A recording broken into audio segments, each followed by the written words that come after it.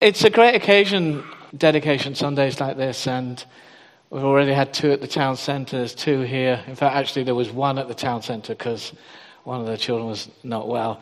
So, and then there's another 4 in the second meeting down at the town centre.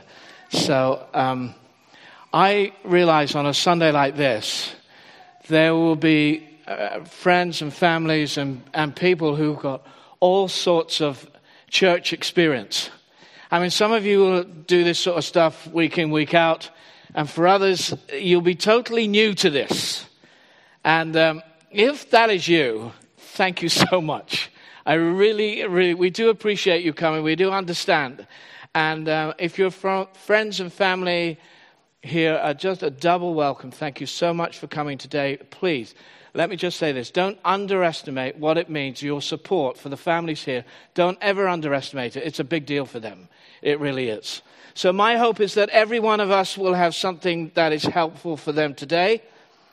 And when you speak on occasion like this, you're thinking, all right, what topic have we got? Parenting skills, seasons of childhood, children are a gift from God. By the way, they are. And even when you're exhausted and they haven't quite got the hang of your sleeping times, they are still a gift from God. They haven't got the pattern of that. Don't worry about it. Well, actually, you might have to worry about it. I don't know how you do it. So here's our experience. My wife and I had 3 children.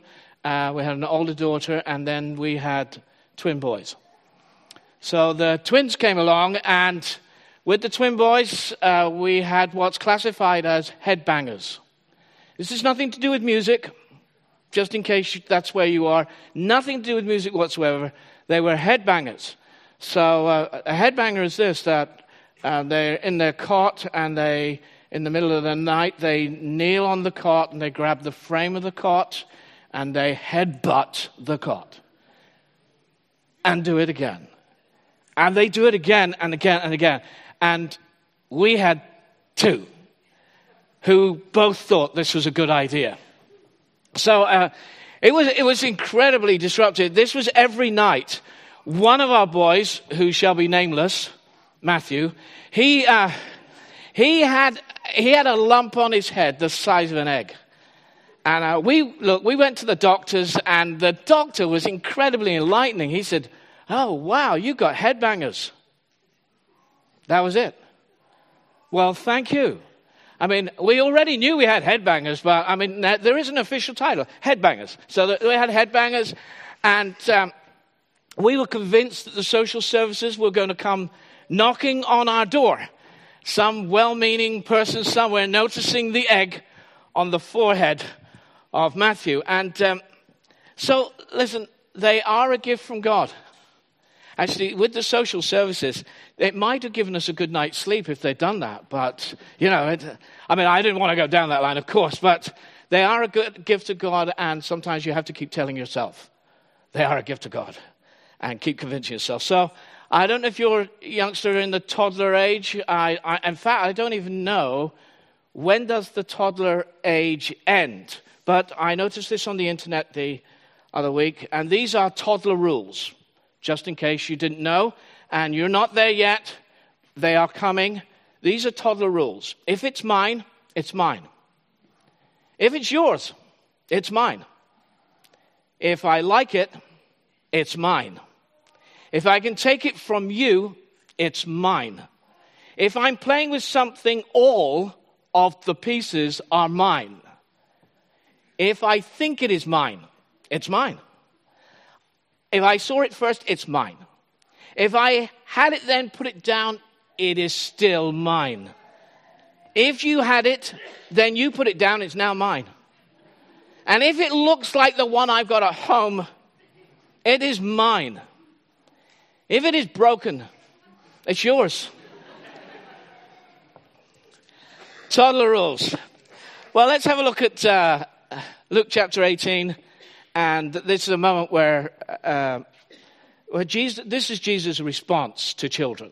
It's really important that we look at this. Luke 18, verses 15 to 17. I hope the words will come up on screen for you. And if you have a Bible, it's good to always find out where Luke is. All right, Luke 18, verse 15 to 17. People were also bringing babies to Jesus for him to place his hands on them. And when the disciples saw this, they rebuked them. But Jesus called the children to him and said, "Let the little children come to me, and do not hinder them, for the kingdom of God belongs to such as these. Truly, I tell you, anyone who will not receive the kingdom of God like a little child will never enter it." Wow, that's a challenging word. There's nothing complicated here in this text. There's nothing in this passage, nothing complicated. You have just done what they were doing then, bringing children to Jesus. The kingdom of God, Jesus says, belongs to such as these. Jesus constantly attracted crowds. You read through the Gospels, Matthew, Mark, Luke, and John, crowd after crowd after crowd. And on this occasion, they're bringing babies to him. Please, don't ever think for 1 minute that this is a photo opportunity as if Jesus is some sort of politician. It doesn't work in that culture whatsoever. I can assure you that children were not so highly regarded that you go and stick a child in some well-known person's arms. They just were not highly regarded. Actually, in the Jews they were, but in many cultures they weren't. In many cultures, children were bottom of the pile. In many cultures, children were disposable. Disposable. Whereas on the whole, we see children as valuable and precious. They're bringing children to him. They're doing this because Jesus has such words of power and such words of life. They don't want their children to miss out. The disciples, on the other hand, have a different perspective altogether. They're acting like bouncers at a nightclub. They ain't coming in. And whatever they are, they haven't got the right ticket. They are not coming in. That Jesus, actually, he rebukes his disciples. He tells them, don't you hinder these little ones. And I thought, well, what obstacles can we put in the way of children coming to Jesus? I wonder what obstacles we can do that. So here's the first one. And it's, don't think that Jesus is too important for children. Don't think it. I mean, he's saying, let them come. He says, don't hinder them from coming to me. Let them come. Now, on one occasion, Jesus said these words. He said, if you have seen me, you've seen the Father. Now, the Bible says that God is first and foremost Father. Now, we might think him differently. So, an interesting view as to how people see God. And even amongst Christians and church people, some see him as creator. Some see God as ruler over all the galaxies, or this world at least, or almighty. But when Jesus prays in John chapter 17, he says, Father, you loved me before the creation of the world.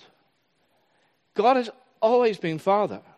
Before he ever created, before he ever ruled, before anything else, he is a loving Father. So you see, how we see God affects how we bring our children to Jesus and how we bring ourselves to Jesus. I mean, let's be really biblical here. When you pray, Jesus says, teaching on prayer, he says, say, what does he say? Our Father. He says, when you pray, say, Our Father. Strangely, actually, in this culture, the prevailing view is this, that the world and humanity is here by accident. Just happened by chance, something random. Therefore, there's no ultimate design. Therefore, there is no ultimate purpose because it's just random. It's an accident. However sentimental we are about children, we're being exactly that, sentimental. That would be the prevailing view.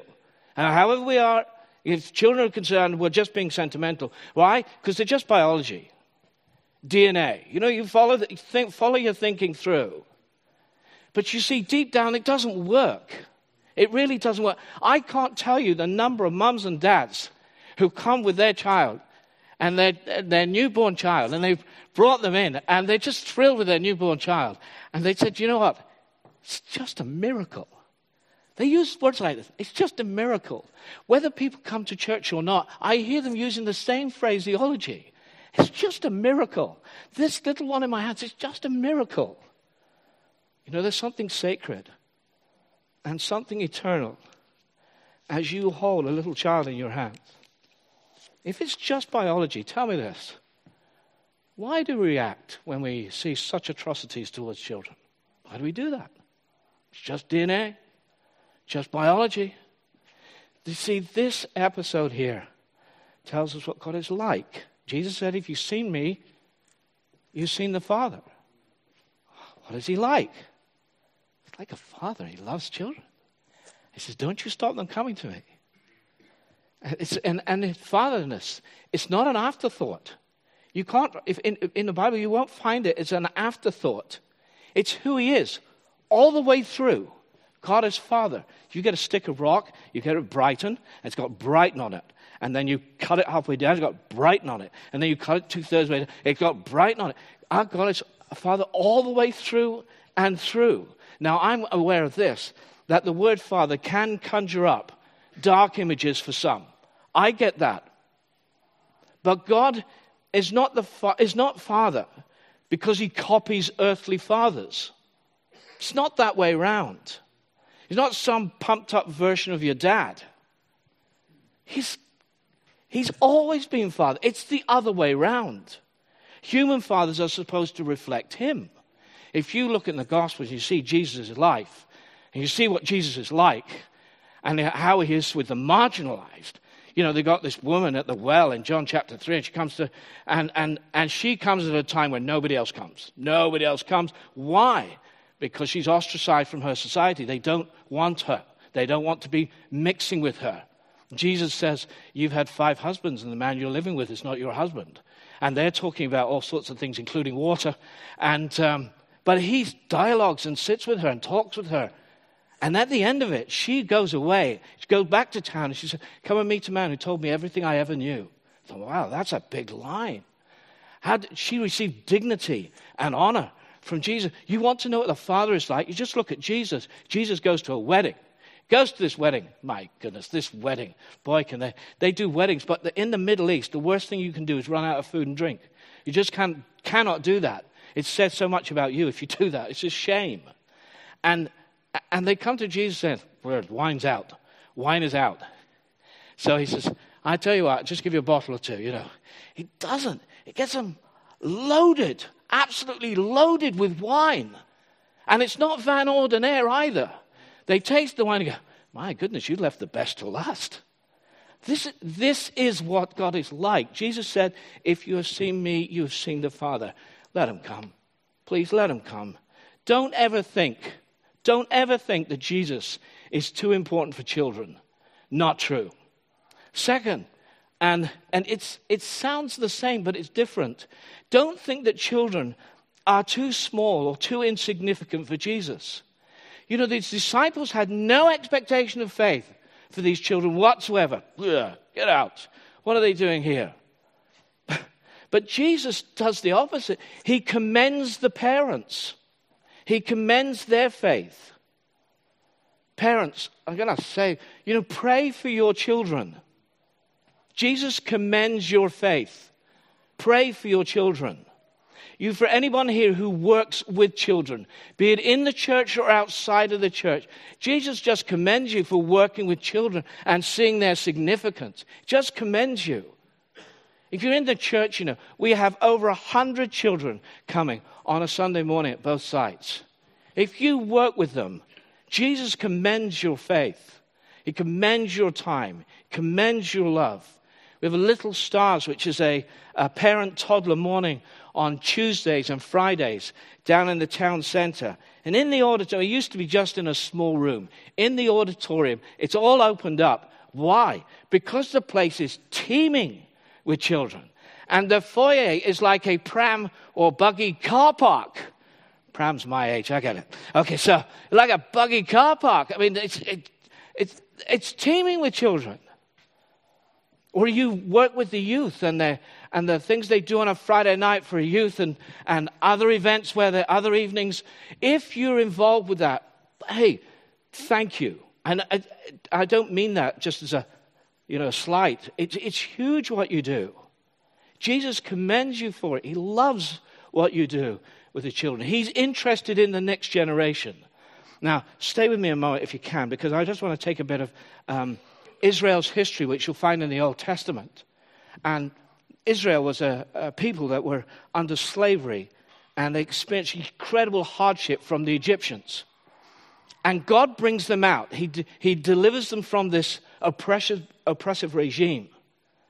And as he brings them out, he uses a man called Moses. He brings them out, and he gives them 10 commandments. These commandments are a framework of what community under the reign of God should look like. Now, here's a problem. If you see it as rules, and we do, that's the problem. It's seen as God's rules, 10 commandments, God's rules. It's seen the point of view that if you obey them, God will be pleased with you. It was never meant that way. If you follow Jesus and you want to put him first, then he'll write his law in your hearts. And you will want to do this stuff. You won't think, oh, I can't do that and I can't do that. You'll want to do that. You'll want to live his way. It's the way he does it. He works from the inside out, not the other way around. Now, he tells them these commandments, and you'll find them in Deuteronomy chapter 5. Then in the following chapter, in chapter 6, God says this: these commandments that I give you today are to be on your hearts. Impress them on your children. Talk about them when you sit at home and when you walk along the road. That's important for you to take on, parents. And then in Deuteronomy 4, it's not a one-off, by the way, God tells the Israelites who'd seen amazing wonders and miracles, and he says this: do not forget the things your eyes have seen, or let them slip from your heart as long as you live. Teach them to your children and to your children's children. In other words, you just pass it on to the next generation. I am interested. God says, I am interested in the next generation. Parents, don't you be passive about your faith. Don't back off. It's not a secondary thing, this. Don't assume your children know your story. Tell them your story. Tell them the things that God has done. Tell them the things that God has taught you. Teach your children. Bring them up in an understanding of being on an adventure with God. Let them know. Please, let them know. It's really important you do that. Britain's relay team has a real knack of dropping the baton. And it's just, I don't wonder if you can get that picture up. Olu, can we do that picture of dropping the baton? It is brilliant. Anyway, what you'll find, you're not meant to have the baton in the air. You do realize this. I mean, I really like athletics, but you are not meant to have the baton in the air. That's not how it works. You don't throw it, you pass it. If Britain has it has a history of dropping the baton or not being there when the baton should be there. And it's just got a history of this. Don't let it be your history. Parents, don't let it be your history. Let them come to me. Tell them your story. You've got a story? Tell it to them. Give them the best opportunities. Create great environments. Encourage good friendships. Pass it on. Israel had great leaders. Moses was one of them. And then after Moses died, a man called Joshua picked up the tab of leadership. And then he died. And in Judges chapter 2, verse 10, it records this. After that whole generation had been gathered to their ancestors, another generation grew up who neither knew the Lord nor what he'd done for them. I tell you, that was quick. One generation, gone. Don't let it happen to you. Parents, don't you be lazy about your faith. Get on the ball. Be real with your children. Pray with your children. Read the Bible with your children. This is not easy, can I just say this? Because you have to find a way that it works, especially if they're hyperactive or they're headbangers and then become hyperactive. You have to find a way that works. It's really important you do that. But model the gospel. Don't be like this generation here in Judges 2. They dropped the baton. Show them that your faith is important. Be a taxi service. You are anyway. So be a good one. Get them to children's events and youth events. Show them what it is to be in the church, not just at the church. That's a key. In the church, not just on the edge of the church. That won't work. What you model, they'll pick up. That's the way it is. Model the importance of God's community. Give them every opportunity so they can experience God's presence for themselves. We didn't make Christians today. We dedicated them. They'll come to their own decisions. Give them the best environment in which to do that. Lastly, children represent something of the kingdom of God. So Jesus says to the disciples, the kingdom of God belongs to such as these. When they're babies like this, they don't bargain or negotiate. I mean, they might yell and scream, but that may be part of it. But they're not born with these negotiating skills. That comes a little bit later, not long. But the whole arrangement revolves around their need and the parents' willingness to provide for the need. If you want to enter the kingdom of God, take a note. This is how you come. You come dependent, and you come needy, and it's a relationship that's based on God's terms, not us. So we can't say, I'm going to have Jesus and. Doesn't work. The gospel is Jesus. You got not and, not but, not and if he will. It's not that. It's lock, stock, and barrel on his terms. January the 13th, 1982, Air Florida Jet 727 plunged into the Potomac River, Washington, D.C. It's the accumulation of ice on the wings. And they hadn't defrosted the wings. And it took off, and it got a few hundred feet. And then it couldn't hold it any longer. It hit the 14th bridge, went into the river, and you could see the tail of the plane. And one guy was visible in the water. I mean, it was a scene that was devastating. And it was so difficult to get there, too. And this guy was visible, accessible, and he seemed alert. So the rescue helicopter dropped a harness to him. But when they winched him up, someone else was in it. So they dropped it down again. And they winched it up, and somebody else was in it. They did this 5 times. All the other passengers died on impact. But these passengers were still alive. 5 of them. And each time, he put somebody else in the harness. And the winch went down for the 6th time. And Arlen D. Williams didn't come up. He was the only person who died by drowning. All the other passengers had died on impact, apart from these 5. He was the one who kept giving his life every time. None of them negotiated. None of them bargained. They all got in the harness. They needed a savior. They lived, he died. Each one helpless, each one needing a rescuer. Jesus came. And you're going to come into Advent season, and he came, and it says this, to save people from their sins. In other words, you don't have to live like this. And if you know the awfulness of the things that go on in your life, you do not have to live like this. This is a Christian's testimony. This is a Christian's story. That they throw themselves at a Savior because they realize how weak and helpless. How do you come? You come like a child. Weak, helpless, dependable, needing a Savior. That's how you come to Jesus. If you will not receive the kingdom of God like this, you'll never enter it. You have to give up the right to self-determination. This is the main reason why people don't want to come to Jesus.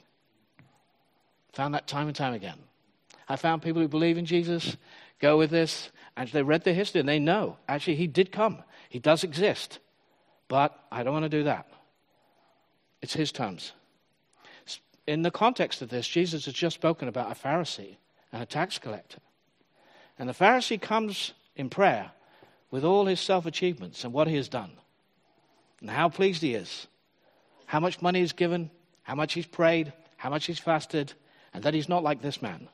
And this man is the tax collector. And he comes before God, and he's helpless, hopeless, dependent, needy. And Jesus recommends the tax collector before he ever recommends the Pharisee. This is the gospel, my friends. The tax collector is honest about himself. He is honest about himself. So if he has a view of his week and how he has acted, behaved, things that he said and things that he's spoken, the tax collector is honest about himself. He really knows what he is like. And he knows he needs the grace of God. That's the gospel. It's good news. It's not good advice. You have to come humble, needy, dependent. But boy, do you receive life. And that's another Jesus promises, that you'll have life and have it to the full. He promises new life. It's the very heart of Christianity. Parents, you got to give yourself away. That's the gospel, you see. You got to give yourself away to your children. Some parents will just give them stuff. Black Friday comes, give them stuff. Give them stuff. I'll tell you, stuff will come and go, and they won't remember it. You give them your time. It's the least acknowledged thing. But you know it goes a long way. And it'll last a longer time than you think. It won't be acknowledged instantly. It doesn't come like that. But do it. You don't have them very long. The lie that we tell ourselves is this: we'll have more time tomorrow. Or next month. Or do you know this busy period is just a season? I use all these phrases. It'll slow down. It never does. Invest, just give yourself away. Give yourself away to your children. Finally, as I finish here, Easter Sunday morning, Mary comes down to the tomb. And we hear that the stone has been rolled away from the tomb. And so the disciples run down to the tomb. They see the stone has been rolled away. And they don't know what to make of it, and they go home. But she stays there. And staying in that place, Jesus reveals himself, resurrected, reveals himself to her. And he gives her this message. Tell my disciples, I am returning to my Father and your Father. And your Father. All you guys who ran away, all you guys who never showed up, all you guys who said, didn't know him, didn't want to be part of that, all you guys who are out of it. You said you'd be there, but you weren't. You never did it. I'm going to my Father and your Father. He is still your Father. In spite of all you've done and all you've behaved, don't you worry. He is still your Father. That's a great line, isn't it? You got to know God as Father. He is a good, good Father. All right. Thank you very much. And God bless you guys.